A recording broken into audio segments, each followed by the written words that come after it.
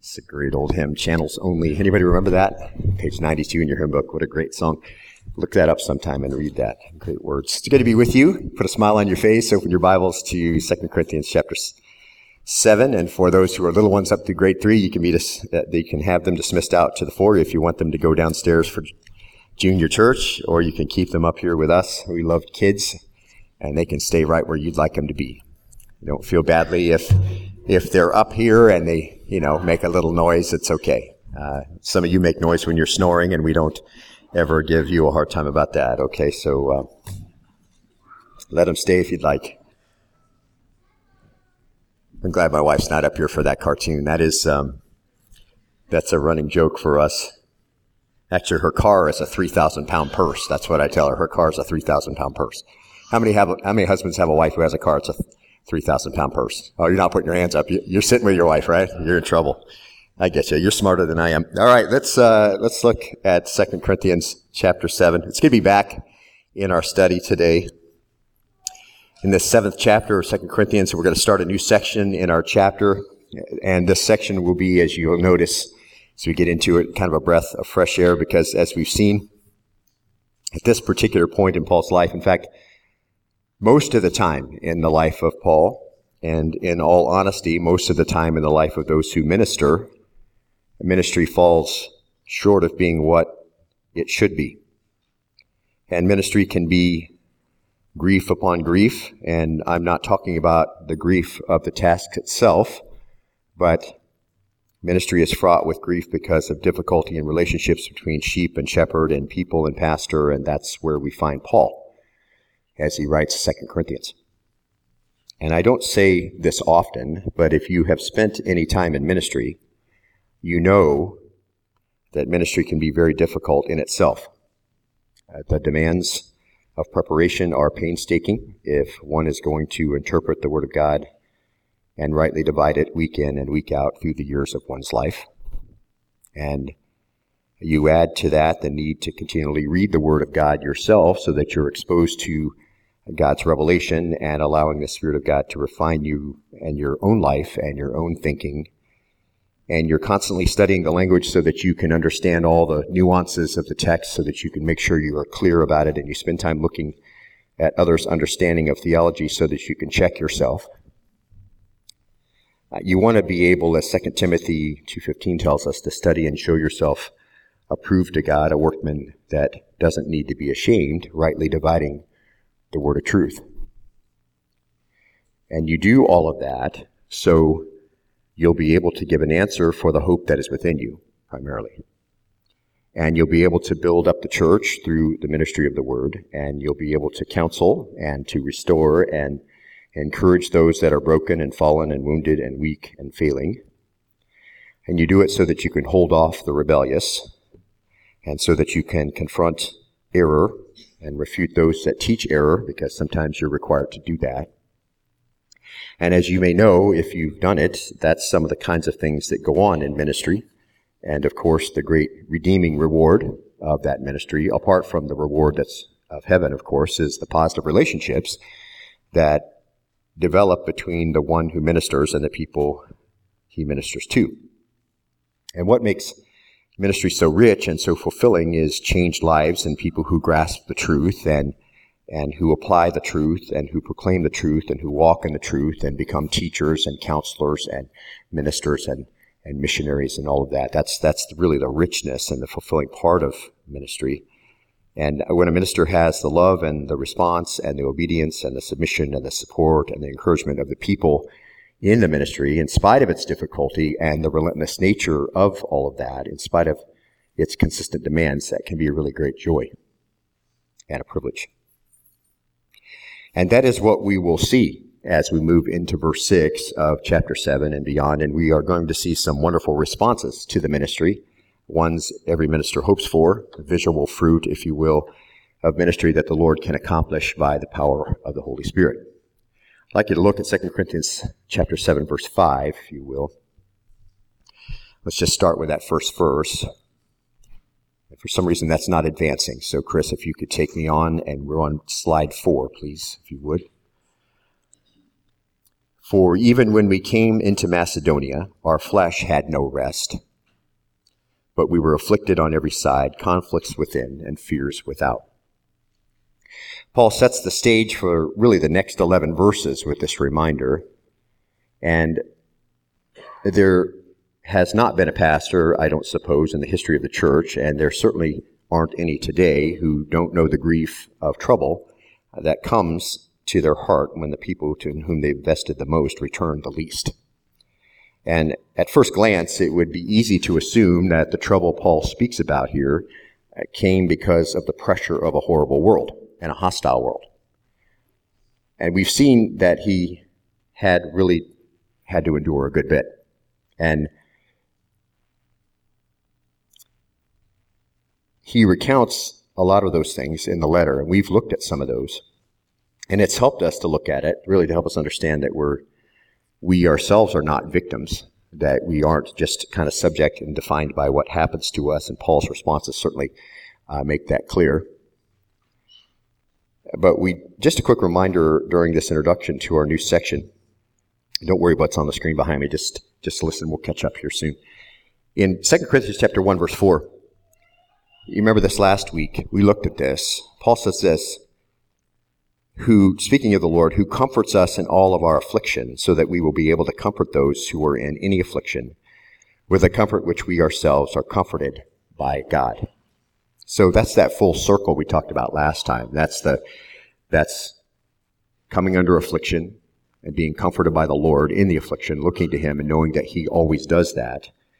And then as you receive that comfort, coming around and realizing that you have now something to give to someone else that you can bless them with, you can comfort someone. That's that full circle. And we don't want to be sidetracked anywhere along that path, affliction itself bringing us such discouragement that we don't move past that, and we're not looking to the Lord for comfort, and then, or getting to the point where the Lord brings us comfort, and then we're not realizing that we're going to be a comforter for someone else. But there's that full circle. But Paul says, listen, he comforts us in our affliction.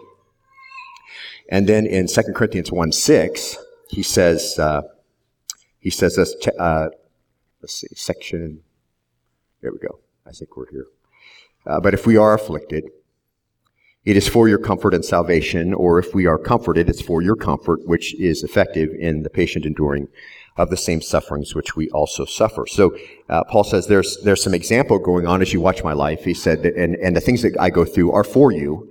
And we find that in the church we have this wonderful sharing of the difficulties that we have and the comfort, and that is interactive and effective in bringing everybody to maturity. And then 2 Corinthians 1:8, he says this, he says, for we do not want you to be unaware, brethren, of our affliction which came to us in Asia, that we were burdened excessively beyond our strength, so that we despaired even of life. You remember that. We looked at that. Verse 9, it says, indeed, we had the sentence of death within ourselves, so that we would not trust in ourselves, but in God who raises the dead. So there was some purpose in all of that difficulty that he went through. And he said, apart from all of the trying of our strength and the fact that we know that if somebody killed us, if God wasn't done with us, that he'd just raise us. There was that solid faith that would happen. He just says, listen, you know we had the death sentence within ourselves, and so we didn't trust in ourselves. And that's always a good thing. As we looked at 2 Corinthians 12 last week, remember what we said, that Paul went through these difficult times and just really upended his own pride. He realized he didn't have the strength to do the ministry in the way it needed to be done, and so the Lord just got rid of his pride through the hardship, and then he was really ready to be poured into by the Lord and be effective. So when you're really not very far into the epistle until you get the picture that this is a man in the midst of severe persecution from a hostile world. In 2 Corinthians 4:8, we are afflicted, he said, in every way, but not crushed. We are perplexed, but not despairing. We're persecuted, but not forsaken. We're struck down, but we're not destroyed. Always carrying about in the body the dying of Jesus, so that the life of Jesus also may be manifested in our body. So that's to say that he was always on the brink of death for the same reason that Jesus gave his life, and that is the preaching of the word. And so there was always this repercussion of being faithful to the ministry, Paul says. So this is we're coming back all the way around, the same as Jesus. We're going through the same kinds of things for the same reason, he said. And then in 2 Corinthians 6:4, he says this, he said, but in everything commending ourselves as servants of God, in much endurance and afflictions and hardships and distresses. And on down to verse 9, he says, as dying, yet behold, We live as punished yet not put to death. That was his life experience. So this is a tremendous external persecution and difficulty. And then in 2 Corinthians 11, in verse 23, we're going to get to that later, he says, in far more labors and more imprisonments, beaten time without number, so he can't even remember how many times he took a beating for Christ. Oft in danger of death. 5 times I received from the Jews 39 lashes. 3 times I was beaten with rods. Once I was stoned. 3 times I was shipwrecked. A night and day I've spent in the deep. I've been on frequent journeys and dangers from rivers, dangers from robbers, dangers from my countrymen, dangers from Gentiles, dangers in the city, dangers in the wilderness, dangers on the sea, dangers among false brethren. I've been in labor and hardship through many sleepless nights, in hunger and thirst, oft without food, in cold and exposure. And that was basically his life. That stuff could be enough for some people, for some pastors to lose their joy and be discomforted. Just that part. Just the hardship of the ministry itself. But as we've seen, that really wasn't the difficulty that hurt Paul the most. We confirm that what was really difficult, in 2 Corinthians 11:28, he says, apart from such external things. So there's all of that. That's part of my regular life. Apart from that, there is the daily pressure on me of concern for all the churches. Then he says, who's weak without my being weak? Very empathetic, very connected to what the church was going through in all the churches where he ministered. He's connected to them. Who is led into sin without my intense concern? So there wasn't anybody walking in disobedience somewhere that he wasn't intensely concerned about and praying about. And that's a burden greater than, as we've said numerous times, greater than physical. It's the relationship issues that really get in there and can really do some harm. And we see clearly from 2 Corinthians 2:4, he says, for out of much affliction and anguish of heart, I wrote to you with many tears. We don't see the world making Paul cry. Beaten time without number. I don't even remember how many times I took a beating. I took lashes from the Jews. I was in the sea a night and a day. I mean, we looked at all that. We don't see the world making Paul cry. We don't see physical hardship causing him a whole bunch of internal anguish. It was just part of his life. People in the church maligned him. People in the church attacked him. They rebelled against him. They were disloyal to him. And he visited them, if you remember, and things were not resolved. And he sent Titus with a letter. And Paul waited for Titus's return, and he didn't know what would happen. And no doubt, Titus probably had his concerns about the whole thing as he's headed there, right? His trepidation. There was some difficulty, certainly, and he knew the situation, and so Titus goes with the letter. And while Paul's waiting for Titus to return, he was pretty restless, twitchy. And Paul couldn't find any comfort. He was concerned very much for what was going on in Corinth. And because, as we said, there's no hurt in the ministry like the hurt that comes from the people in whom you invest the most that return the least. Now, in this intro section, look back at chapter 2, if you will. I'm going to connect the dots here, but you've probably already done that. Paul is impatient, and he's nervous. And it's always like that when you're concerned that people won't respond to the truth because there's so much riding on it for them, that they walk in holiness and the blessing that comes from that and avoid the chastening of the Lord and the hardship it causes the church and causes the ministers who minister to them. All of that is there, and it's all riding on that. And so it's always like that. He's impatient, he's nervous, lost sleep, all of that. And then we see here that Paul was so restless, he couldn't minister effectively. And if you remember, he says in 2 Corinthians 2:12, he says, when I came to Troas for the gospel of Christ, when a door was opened for me in the Lord, I had no rest for my spirit. So that's an illustration of part of the meaning of Hebrews chapter 13, verse 17, if you remember. Hebrews 13:17 says, obey your leaders and submit to them. It's talking about in the church, for they keep watch over your souls as those who will give an account. Let them do this with joy and not with grief, for that would be unprofitable for you. That's precisely what's going on here with Paul, see? It's unprofitable. He had no rest in his spirit. Why? Because the church is not submitting to him, and they're not coming up under them as they should. And he's supposed to keep watch over them, and he's going to give an account, as every minister does, over the churches that they pastor. And then Hebrews says, let them do it with joy and not with grief, for that would be unprofitable for you. And that's precisely where Paul is right now. He's in Troas, and a door is open for the ministry, but he doesn't have a heart for it. And all of his turmoil and his unrest and his impatience and his nervousness, When people you minister to don't respond well to the word, and you know if you've done this, it takes really the heart out of the ministry. When you're going through difficult patches in a church, it takes the joy out. It brings grief in. And that makes the ministry very hard, and that's unprofitable for the church. That's precisely what Hebrews 13:17 says. That's precisely what's going on with Paul right now. And Paul recalls that situation in verse 12. He says, "Now, when I came to Troas for the gospel, and when a door was opened for me in the Lord." So he comes to the city of Troas while he's waiting for Titus, and the Lord opens up this door of ministry very wide open, and there's this great opportunity, but verse 13 says, "I had no rest for my spirit." Why? Well, he didn't find whom? Titus. Titus isn't there, so it's still uncertain what's going on at the church in Corinth. There's no fax machine or email where he can kind of find out, hey, tell me what's going on here, and he can immediately respond. So he's waiting. He's got no rest for his spirit. He's restless. He's thinking about Titus, thinking about the Corinthian church. He was waiting for word of the reception of the letter he'd written. He didn't know how it had gone, and he was in a lot of grief, no doubt worrying about Titus himself and then worrying about how the church was going to handle this. And he can't seem to do anything. And that's the pressure on those who minister to the church. So what did he do? He says, "But taking my" what? "Taking my leave of them. So I went on to Macedonia." Titus wasn't at the meeting point. Paul was there on schedule. But like we saw in 2 Corinthians 11:28, apart from such external things, there's a daily pressure of me of concern for all the churches. So Titus wasn't there. Paul's grieving with sorrow at the hardness of the church. He's moved on to Macedonia. He's restless. It's unprofitable for them in Troas, possibly hoping to find Titus along the way. So he leaves, and he's going. And here's where we tie back in. And I think that you'll find this very interesting. So it's the end of 2 Corinthians 2:13, where he said, "I went on to Macedonia." Flip back over to 7. At that point, chapter 2, verse 13, he stops talking about it. Okay? Right there, he says, "I went on to Macedonia." And he starts talking about how he survives in the ministry. So chapter 2, verse 14, he says, "But taking my leave of them, I went on to Macedonia." And then, that's the end of that comment. And in verse 14, he says, "But thanks be to God who always leads us in triumph in Christ."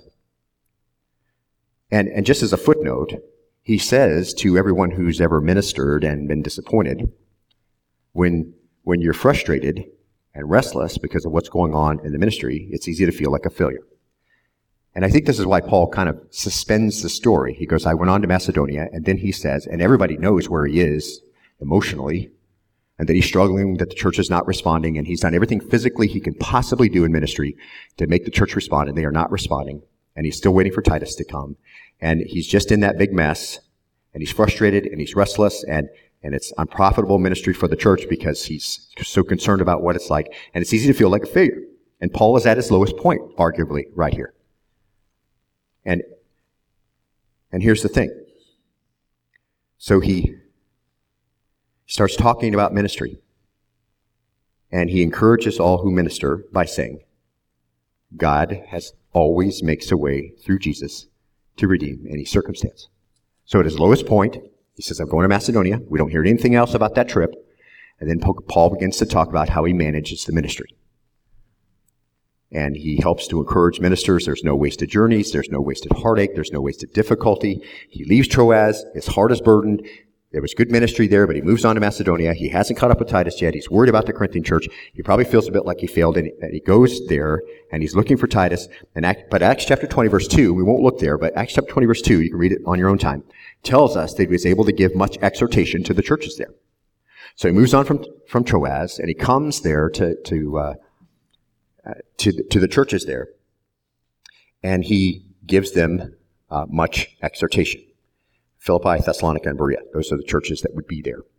Now, he's going to use them as an illustration, and we're going to see as we get into chapter 8 that these churches in Macedonia become the illustration of faithful New Testament giving. So while Paul goes there and he does this ministry there, he's going to bring that back to this letter to Corinth, and he's going to say, hey, these churches are the example of what it looks like to give themselves away first and then to give what they have to the Lord. And so it's very profitable for Paul later, and we can see all that now, all put together. Paul's living this in the moment. And so he goes. And so what no doubt seems like a failure for Paul on the Corinthian front, which led to his frustration and grief and unprofitability in Troas, is a triumph in Christ for the churches in Macedonia. So he didn't let his concerns and his insufficiency to accomplish anything else in Corinth hinder him then from ministering in Macedonia. And the Lord was using Paul's hardship and his troubled heart and all of that for his own glory and for the encouragement of the churches. And that's what it means by then, but thanks be to God, who always leads us in triumph in Christ. And that word always is the Greek adverb pantote, at all times. Forever is also a way that it's translated. He forever leads us in triumph in Christ. And we were just foreshadowing our passage a little bit, but we're following his lead. In other words, we'll always be led in triumph, even when it doesn't seem like things are going like you would hope they would go. We may not be able to see it. It may not feel like it's triumph, but the word is very wonderful. We see it in Hebrews chapter 7, verse 25. It's used twice. It gives us a great example of what it's, an illustration of what it's like. As the writer of Hebrews talks about Christ, he says, therefore, he, that's Christ, is able to also save, this is our word, forever, pantote, those who draw near to God through him, since he, here's our word again, pantote, always lives to make intercession for them. So the word is used as an adjective, forever, and as our passage, as an adverb, always.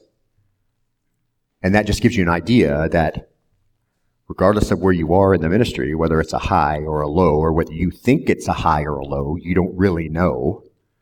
Paul says, I went to Macedonia. He doesn't say anything about the trip. We see in Acts his profitability there, and we're going to see in just a moment in chapter 7, verse 6, some things that occurred.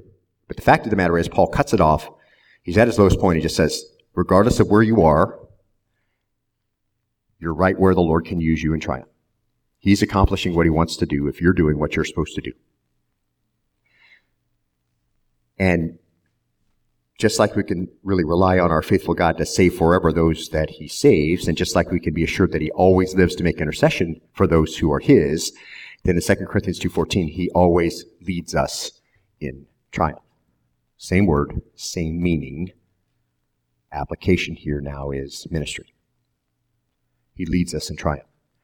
It's one verb in the Greek language, 3 ambuo, present active participle. It's a verb. It's functioning as an adjective. So the idea is to lead in triumph.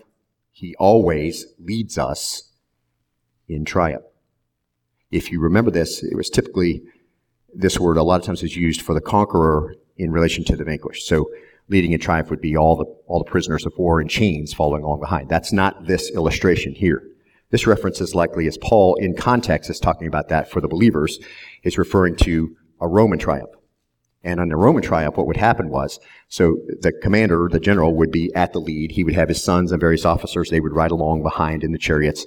And there would be roses and all kinds of fresh-smelling things that would come out. And people would know, this is the conquering army. This is the one who was being honored by Caesar. They're going to come and they're going to receive the honor that they're due.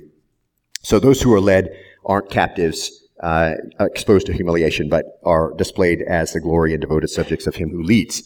So they have the honor of being led by the victor. And who's the victor? Well, that's the last part of the phrase, right? Leads us in triumph in Christ. See. So the idea is that Jesus leads us about here and there and displays us to the world. And Paul is thankful, even at his lowest point, he's thankful for the privilege of belonging to the ranks of the sovereign Lord. Whether it's in the high, what he would consider a high point of his ministry, or a low point of his ministry, the privilege of marching behind the commander-in-chief of the universe in a parade as one of his lieutenants, the privilege of belonging to the victorious troops, if you were, which is what you belong to, see, as a minister. The privilege of being under the kind of leadership, a leader who always leads to victory, even when you feel like a failure. The privilege of being chosen by God to be a soldier of Jesus Christ, to bear his name, to wear his uniform, to serve his cause. So we can know 3 things about this passage. And we've looked at it before, so I'm not going to spend a lot of time with it. Number 1 is this, okay? We're sometimes derailed during the task of ministry. We feel like we're derailed by disappointments and underwhelming responses from people. And we've talked a lot about that as we were in chapter 6. Paul at Troas, Paul at Corinth. He feels like he's not effective. He feels like he hasn't accomplished anything of any value in any of those places. Sometimes we're going to feel that way. Christ is always more than sufficient. That's the second thing we see, okay? And so, third thing, he gets the glory for the successes in ministry, and he's accomplishing what he wants. Maybe it's the words of life. Maybe it's the words of death. We don't know. And there's no way for us to discern as we stay in the Word and preach it, how it's being received and what's happening in the hearts of people when we're teaching it. We just know, Paul says, at his lowest point, he always leads us in victory in Christ. And ministry led by Christ is always accomplishing what God desires. Now that's the end of the footnote. Okay. So back to our text. Paul leaves the story here in 2 Corinthians 2:14. He says, I went to Macedonia. And then from there, all the way to chapter 7, verse 4, he talks about the ministry. From chapter 2, verse 14, all the way to chapter 7, verse 4. And he talks about the ministry. He talks about how to be victorious. He talks about what to expect. He talks about everything we've been studying for the last year and a half. All of those things that are part and parcel of the ministry, Paul reveals his heart and how he manages it. Just cuts the story off from Macedonia and just goes into this long parenthetical excursion, if you will, about the ministry. And then in chapter 7, verse 5, he picks the story back up again. And it's almost like he doesn't even miss a breath. He's at one of his low points, and when he's done all the ministry that he can do, and there isn't anything else he can do physically to prompt a change in the attitude of the church, he tells us how to handle that, and a bunch of other things in those 5 chapters. But now, here in our text in chapter 7, verse 5, he returns to the story and reveals his heart as he left Troas. And you can see the 2 comparisons right there. I left them and went on to Macedonia. And then he picks up in verse 5, and he says, for even when we came into Macedonia. Do you see that? You could take all of that parenthetical, and certainly it's important, and we've boiled that down and given you points to go home with and principles to live by and how to be encouraged and all this stuff. You take all that, it's parenthetical, you could set it aside, and you could take chapter 2, verse 14, Luke chapter 7, verse 5, and move it right up to the next verse, and it's almost like you didn't ever stop the story. See? For even when we came into Macedonia, he goes, we went to Macedonia, and he talks about the ministry, and he says, for even when we came into Macedonia, our flesh had no rest, but we were afflicted on every side, conflicts within, fears without. What was the problem in Troas? He's upset, spirit has no rest, he has no peace to do ministry. Right, he's very twitchy, he's very impatient to hear what's going on in Corinth. He's very burdened about the whole thing. And he says, so he moves on to Macedonia. Is there a break there? Apparently not. Our flesh had no rest. We're afflicted on every side, conflicts within, fears without. And he hasn't even taken a breath. It's like he hasn't done any of that parenthetical stuff. He stopped. He comes right back into it. See? And in chapter 2, verse 12 or 13, before the long diversion concerning ministry, Paul told the Corinthians that when he came to Troas to meet Titus, as previously arranged, he didn't find his colleague there. What he did find was a great open door for evangelism in the city, but because of his anxiety, he felt like a failure. And he said in chapter 2, verse 13, I had no rest for my spirit. And as we reminded ourselves a few months ago, before Troas, he left Troas, he went to Macedonia. And here in verse 5, Paul says how he felt when he arrived in Macedonia. For even when we came into Macedonia, our flesh had no rest. So he says, I had no rest for my spirit in 2 Corinthians 2:13. And then in verse 5, chapter 7, he says, I could get no rest for the outside either. So 2 Corinthians 6:11, Paul says he endured hardship. Remember, he says in sleeplessness, actually translated more often as watchfulness. Remember, he said he had no rest because he was constantly losing sleep over the ministry. You know, and we saw it could be from anxiety because of external circumstances, which is certainly the case for Paul. It could be staying up during the night to pray for a situation. That would probably be Paul as well. It certainly was for me, dealing with unkind people in the church and working through forgiveness and covering it with fervent prayer. And that certainly could apply to Paul. He's losing sleep, so he has no rest in his spirit. He has no rest in his flesh. So our flesh had no rest. It means a relief or freedom. It's a noun. Anesis. Our flesh had no rest. There was no let-off, if you will. So he comes. There's no let-off from how he felt. And not only that, he says, but we were afflicted on every side, conflicts without, fears within. And we are afflicted. Phlebumenoi. We've seen that verb over and over again in multiple ways and tenses, but those are the grapes in the press. That's the narrow spot. Paul said, we were pressed on every side. Paul was obviously in a state of some distress as he thinks about Titus and his fate as he's in Macedonia. He brought his own concerns into Macedonia, no doubt worrying about all that. And he stepped into the difficulties of the current ministry. In fact, he uses the same word, and we're going to see this in our very next chapter as we start chapter 8. But listen, he uses the same word. So Paul comes, he's under a tremendous amount of pressure already because of all that's going on in Corinth and because he didn't have the heart for the ministry in Troas. And he comes to Macedonia. And look what as he talks about the Macedonians, he says this, now, brethren, we wish to make known to you the grace of God which has been given in the churches of Macedonia, that in a great ordeal of, mark this, affliction, there's our word, okay, thlipsis, their abundance of joy and their deep poverty overflowed in the wealth of their liberality. So we're going to do the same thing in chapter 7. See, he's going to bring his trip to Macedonia to the forefront, and he's going to tell how the Lord brought him through all this pressure. And then we're going to see some ways to manage ministry. And then we're going to get to chapter 8. We're going to be back at the story again. And so these people continue to interject, and Paul interjects through carrying on by the Holy Spirit. He interjects these back into us for our good. So the Macedonians are having a hard time. Paul comes from Troas, and he's having a hard time, and he steps right in. He says, we were pressed on every side. He steps right in this Macedonian issue, and he brings stuff with him, and then he has concerns for the Corinthian church, and that seems like a recipe for disaster. That seems like too much, right? So it's all about the church, and this is the most difficult part of ministry. And then we read 2 Corinthians 7, verse 6. Look there if you would. And this is a cool wind that blows. You've been working in a house with no air, and you open all the windows, and all of a sudden the cool wind's blowing. This is the passage that starts that. Verse 6, he says, you know the story now. But God, who comforts the depressed, comforted us by the coming of Titus. And not only by his coming, verse 7, but also by the comfort with which he was comforted in you, as he reported to us your longing, your mourning, your zeal for me, so that I rejoiced even more. And you can kind of feel that, can't you?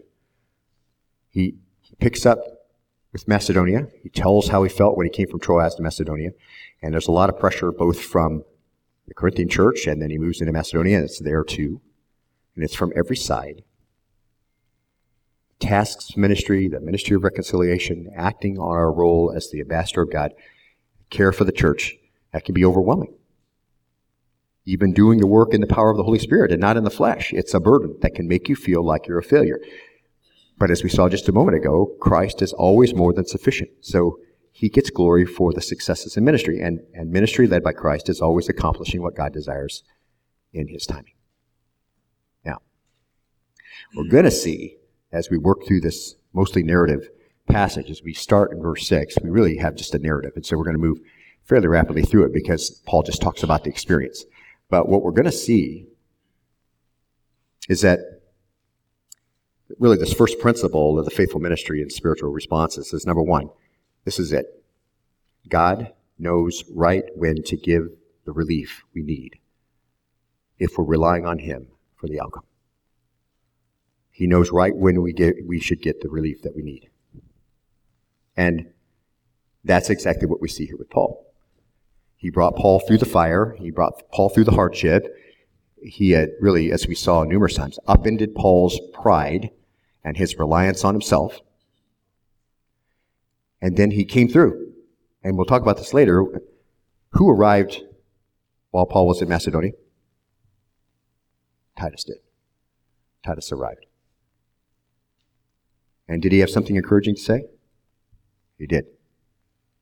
Let's look at the next part of the narrative. Look at verse 6. But God, who comforts the depressed. And I want to stop right there because I want to make a few observations to move into this very positive section of faithful ministry and spiritual responses. Who is it that comforts the depressed? Do you have a friend who has some difficulty? Who is it that comforts the depressed? Is it the counselor? I mean, it could be if the Lord has been using that person to use the word to minister to them and to help them get in the circle of comfort, looking to God for comfort, being comforted, coming back around and giving comfort, right? But God's the one who brings the comfort, right? It says but, and that word is the Greek Allah, that's yet again God. So this is a reoccurring revelation all through the scriptures. We call this sovereign initiative, if you want to know what the theological term for it is. God has sovereign initiative. And this is one of my favorite expressions. I'm sure it's one of yours as well. Perhaps if it hasn't been up till now, it will be after today.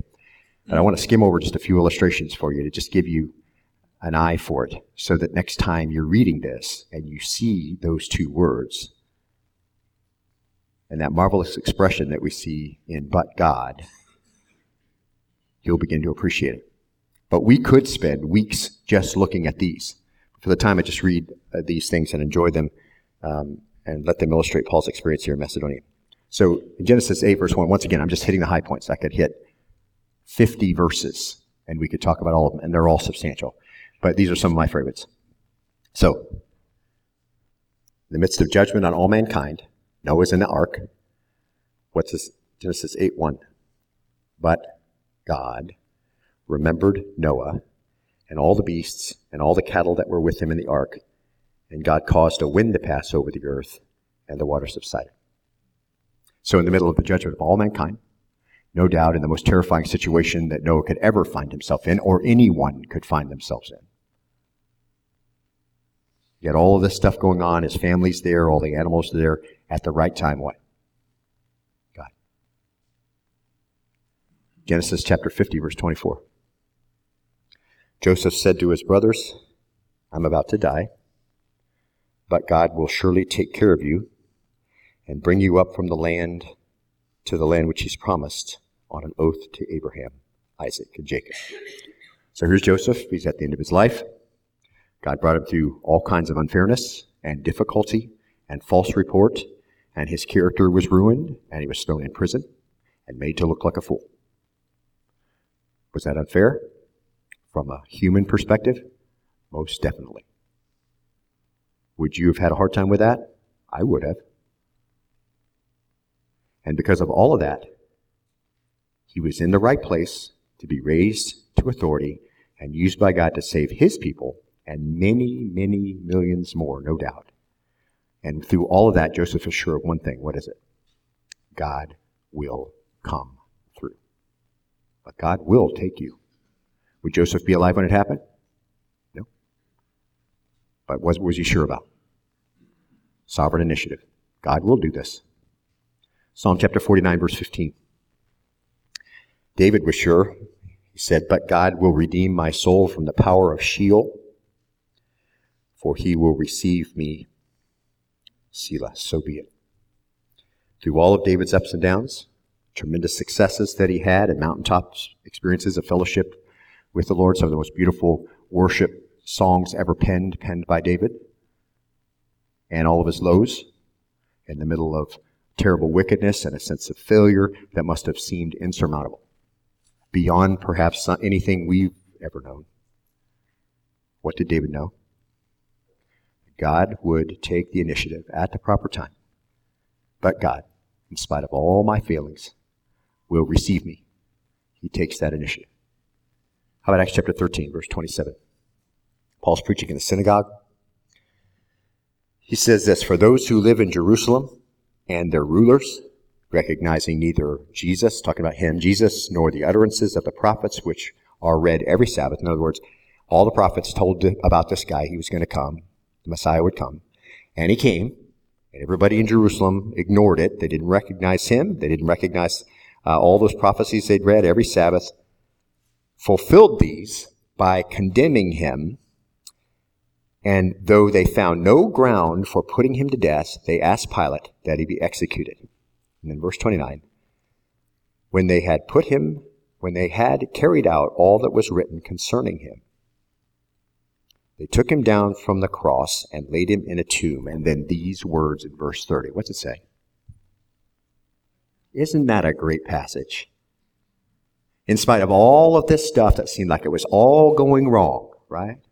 The people who should have recognized and didn't. In fact, they didn't recognize anything about the prophecies, neither of the Messiah, nor of the prophecies that he would be executed and that they were fulfilling those, did that very thing and put him in a tomb, and then divine initiative, but God, what? Raised him from the dead. So very obvious. God takes the initiative. By his own power, according to his own plan, he intervenes at the right time. Romans 5:8. But God demonstrates his own love toward us in that while we were yet sinners, Christ died for us.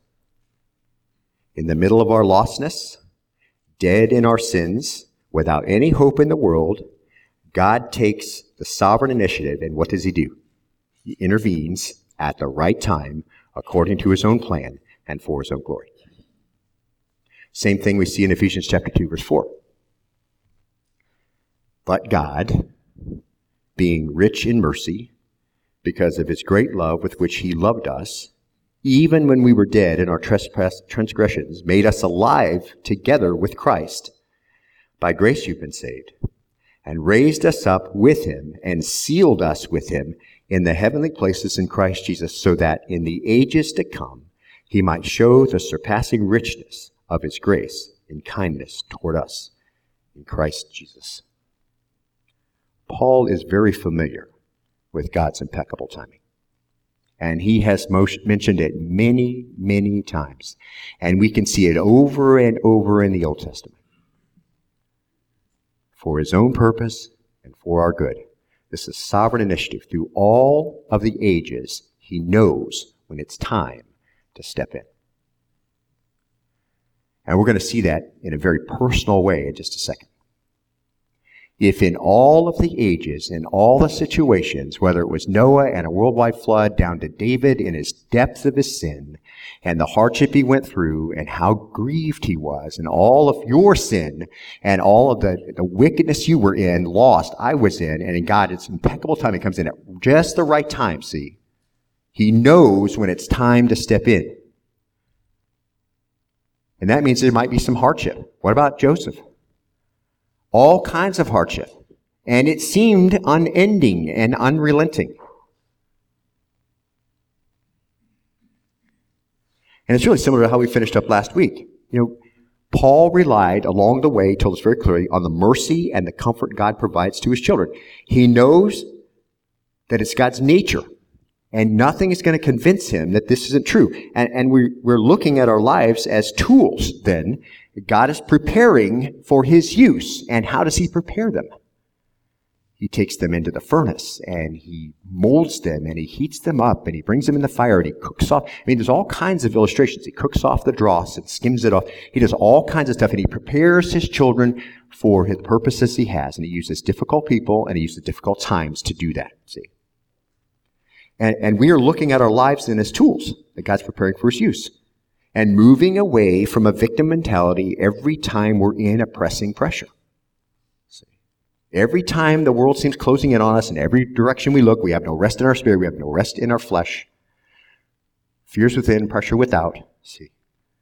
We have to move away from a victim mentality, and then we're going to embrace the fact that God, in his sovereignty, has allowed us to go through very difficult times or times of suffering. And so we saw that Paul could say, in just a couple weeks ago, we saw, I'm filled with joy at all of our affliction. Right? Because he had assimilated the knowledge that in God's sovereign plan, this affliction he suffered from the church was from him. It was from the Lord. He was going to use it. It wasn't God's will that the church be disobedient. It wasn't God's will that the church reject Paul's leadership and malign him. The Lord didn't want the church to do that, but regardless of all that, it wasn't taking Paul off of his purpose, see? So the time he spent in Troas and later in Macedonia wasn't too long, see? And it wasn't too short, and it wasn't circumventing God's ultimate plan for him. It was working in harmony with it.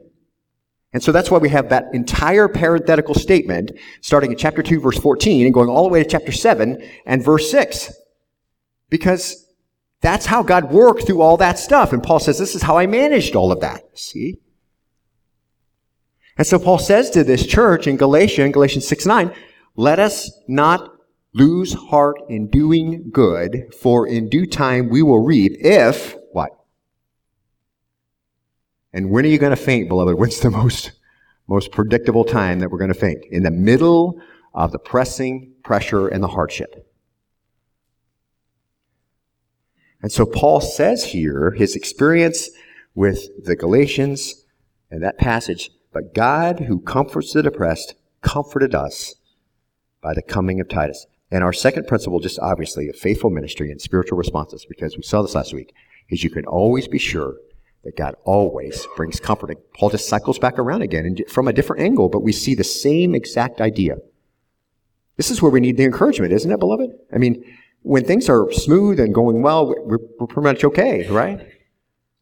That's why you always want to go see somebody if they're in the hospital. You want to go see somebody if they're having a hard time. If you know they've suffered a blow of some kind, go talk to them, minister to them. Why? Because you're going to bring some comfort to them. This is when people really need to hear it, see?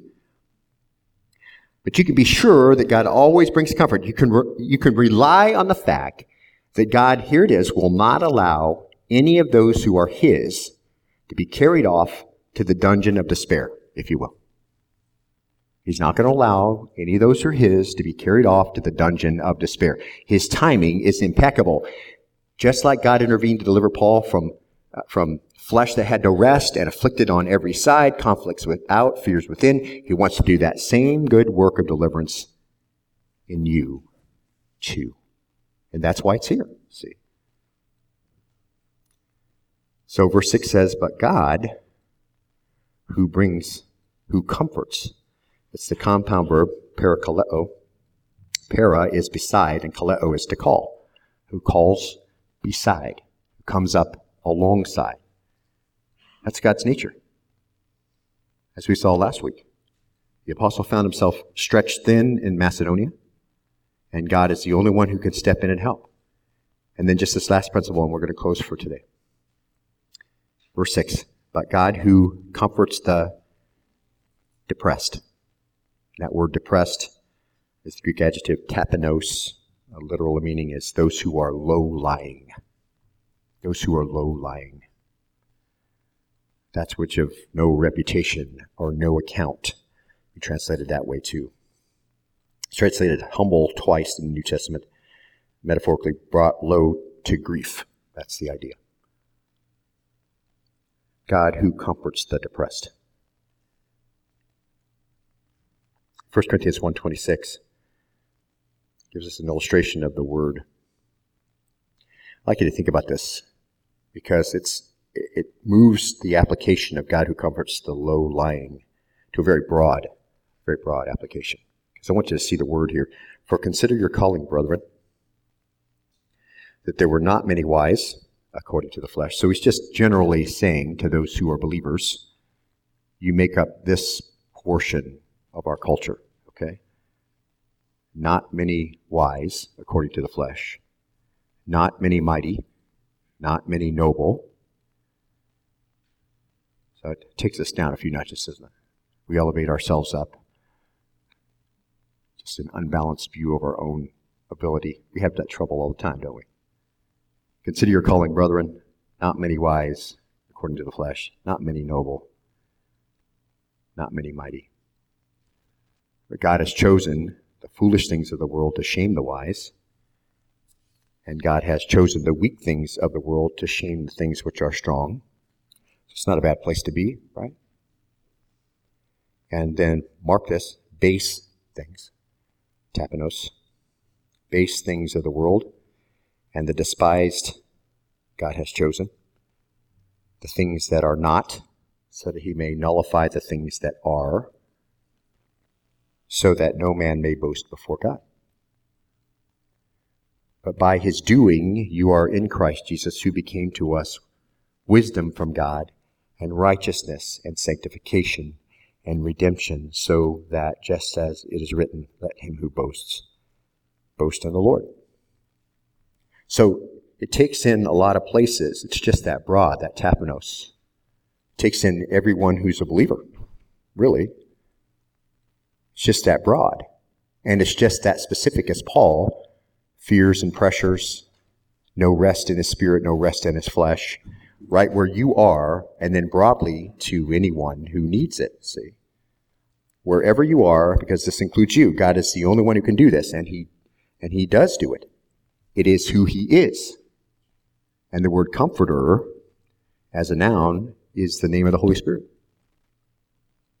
So that's very refreshing to us. And Paul says God stepped in to help. And that's our third principle of faithful ministry and spiritual responses. Is number 3. God's comfort is always given to the lowly. Always given to those who are down. But God who comforts the lowly is an amazing statement. It indicates that it is he alone who offers comfort like this. And people seek all kinds of things to get comfort. They'll go to every kind of counselor and try every kind of drug and do all kinds of stuff to try to find the comfort that God says he gives freely at just the right time. And he's directly concerned about all who are in this position. And apart from him, there will not be any true comfort. God's comfort is always given to the lowly, and there doesn't appear to be any exception anywhere or any time. And sometimes he does it through people, and we're going to get to this next week, but verse 6 says, "But God who comforts the depressed comforted us by the coming of Titus." And God's good like that, isn't he? Just at the right time. Not in Paul's timing, because he would have never made it to Macedonia and had such a wonderful ministry among the churches if he hadn't been through that difficult time, right? If the Lord hadn't comforted him at his difficult moments, he never would have been refreshed to do the things he needed to do, but he wouldn't also be in the position where he could use the power of God to work through him. It's still been Paul's pride. And it wasn't in Joseph's timing, because I'm sure he would have preferred not to be thrown into a pit and then sold as a slave and make his way to Egypt and then be falsely accused and thrown in prison and forgotten and embarrassed. Divine comfort is much more than just reaching the point of suffering and giving unmediated sympathy and peace and solace. This comfort for Paul came in the form of a person. See? The timely arrival of Titus from Corinth. And we'll talk about this next week, but I encourage you, as we do often, if somebody's having a hard time, beloved, you may be that breath of fresh air for somebody. And the Lord is going to work through you to bring encouragement. The message that Titus brought with him was so encouraging to Paul, and we're going to look at that, Lord willing, next time as we move into the rest of the good news of spiritual responses for a faithful minister. So we think about all of that. I just want to say this to you, beloved. Robert Louis Stevenson tells a story of a storm that caught a vessel off of a rocky coast, and it was threatening to drive it and its passengers to destruction. In the middle of the terror, one daring man, contrary to orders, went to the deck and made a dangerous passage to the pilot house, and he saw the steersman at his post, holding the wheel unwaveringly, and inch by inch, turning the ship out once more to sea. The pilot saw the watcher and smiled. Then the daring passenger went below and gave out a note of cheer and said, quote, "I've seen the face of the pilot, and he smiled. All is well." And my encouragement to you is this, beloved. In the Word of God, you can see the face of the pilot, right? You know that all is well, even when it doesn't seem like it. As a child of God, there is no difficulty wasted, there's no hardship, no sorrow wasted, all to bring you to the point where you can be useful for the Lord. And you can make that circle around to become a comforter for someone else. Paul certainly illustrates that for us, but that is just as personal as you. So my prayer for you today, and my prayer this week for you, is that you might make that real in your life today. Those realities become real for you. Let's bow and be dismissed in prayer. Lord, we thank you today for time in your word. We're always grateful for how your word speaks directly to us, how it opens us up and reveals the faulty parts and then gives the correct parts to put in to make us like we should be. It's a very personal issue. Depression, hardship, struggling with victim mentalities. We didn't get what we deserved. We were given something we didn't deserve.